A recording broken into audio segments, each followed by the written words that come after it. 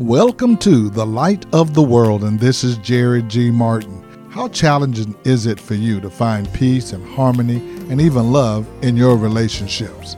Today we're going to bring you a message by Pastor Jackie as she has been focusing on relationships with the series called What's Love Got to Do with It? Looking at the love languages and how we communicate and how we serve each other and how we relate to one another. I believe these messages will be a blessing and a benefit to you, whatever relationship you have, if it's in your marriage or your family or your employment. God wants you to have a beneficial and blessed relationship. So come and go with us today as we continue to walk in the light of God's Word. Call someone and tell them to join you as you listen to Pastor Jackie with What's Love Got to Do with It. What he's saying that they will love their enemies and do good to those who hate them and pray for those who mistreat them. They will respond with a blessing and generosity rather than a curse or retaliation. They will demonstrate love to those who do not love them. What a high calling that Jesus has given us as the saint. In other words, what he's saying, I need you to rise above the circumstance and to respond the way that I have responded towards you. See, those who treat people that way will reflect God, the Father's love and the Father's mercy. See, they will reflect how much the Lord has sacrificed for us. They will reflect how much the Lord has lavished his love up on us. We will reflect God's grace and mercy in the earth when we love those that are unlovable. See, we can show love. And the reason why we can show love, because we have experienced it.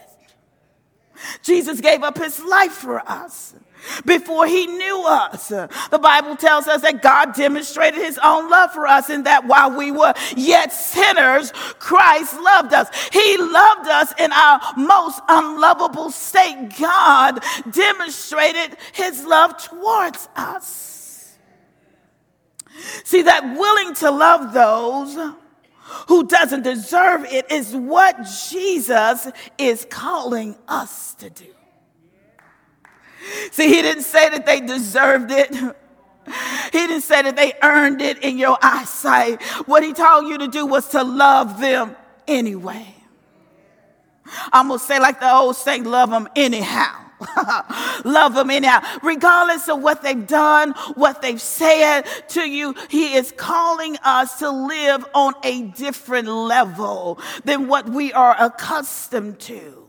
John chapter 1 verses, 1 John chapter 3 says this, starting at the 24th verse, it says, the one who keeps God's commandments live in him and he in them.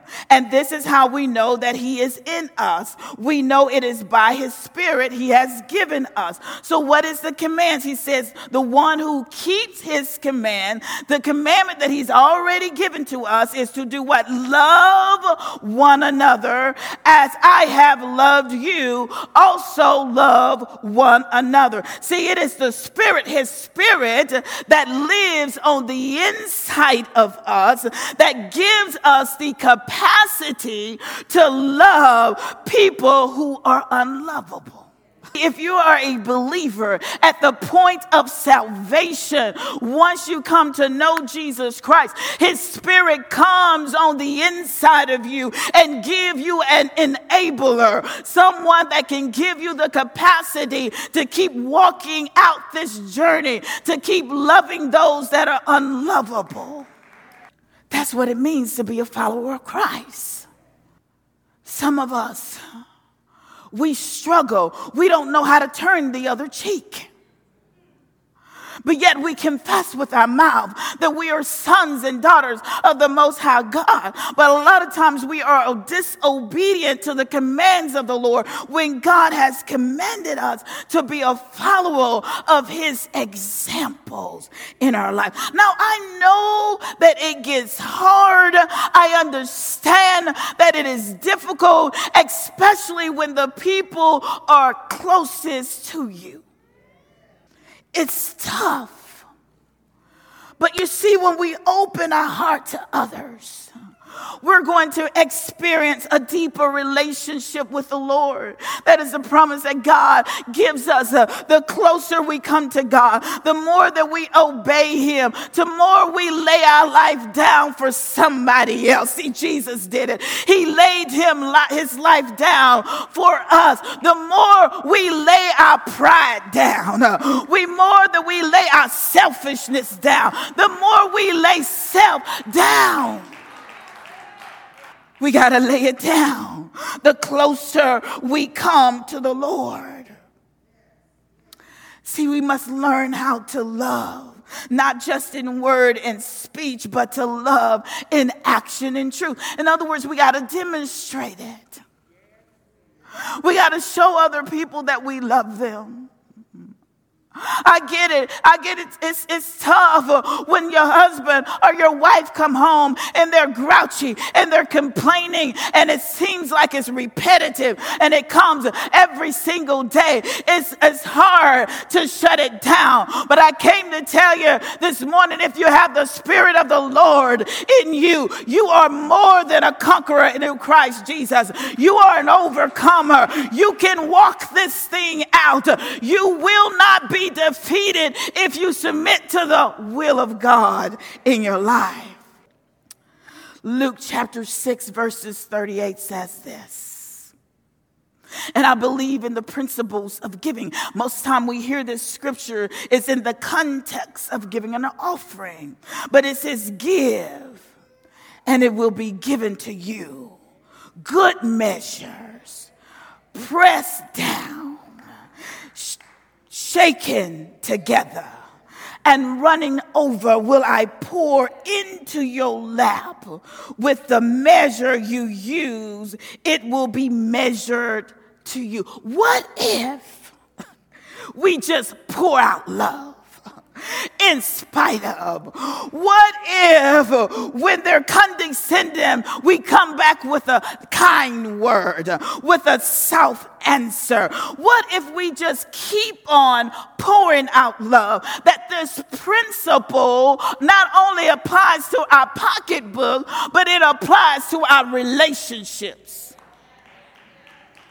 Could you imagine what would happen? Could you imagine that there'll be restoration in marriages? Could you imagine sons and daughters will restore their relationships with the father with the son, and the mothers with the daughters, and the mothers with the son? Would you imagine that your loved ones, you could have a good brand new relationship with them? It would be restored, be rekindled all over again.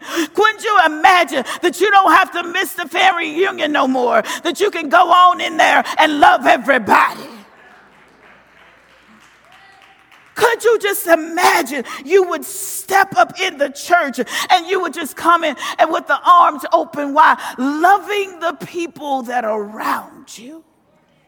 He told us to love in this passage.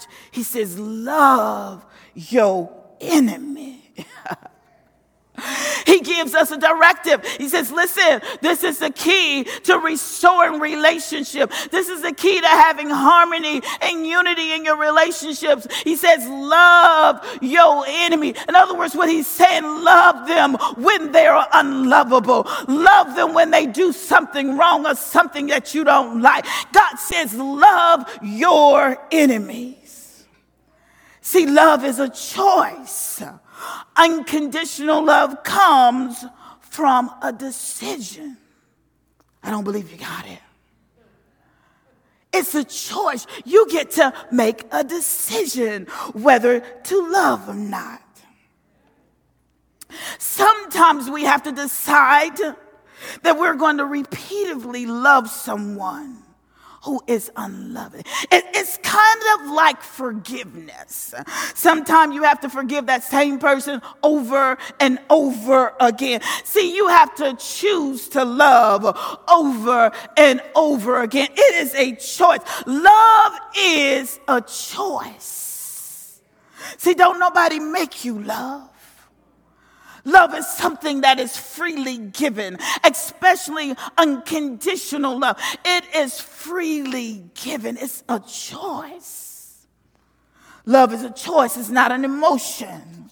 Love is an action. It's not a feeling. Love is deliberate. It is not passive. Love is not something that just happens to you, but love is something that you do. And we have to begin to tell ourselves that love is something that I do.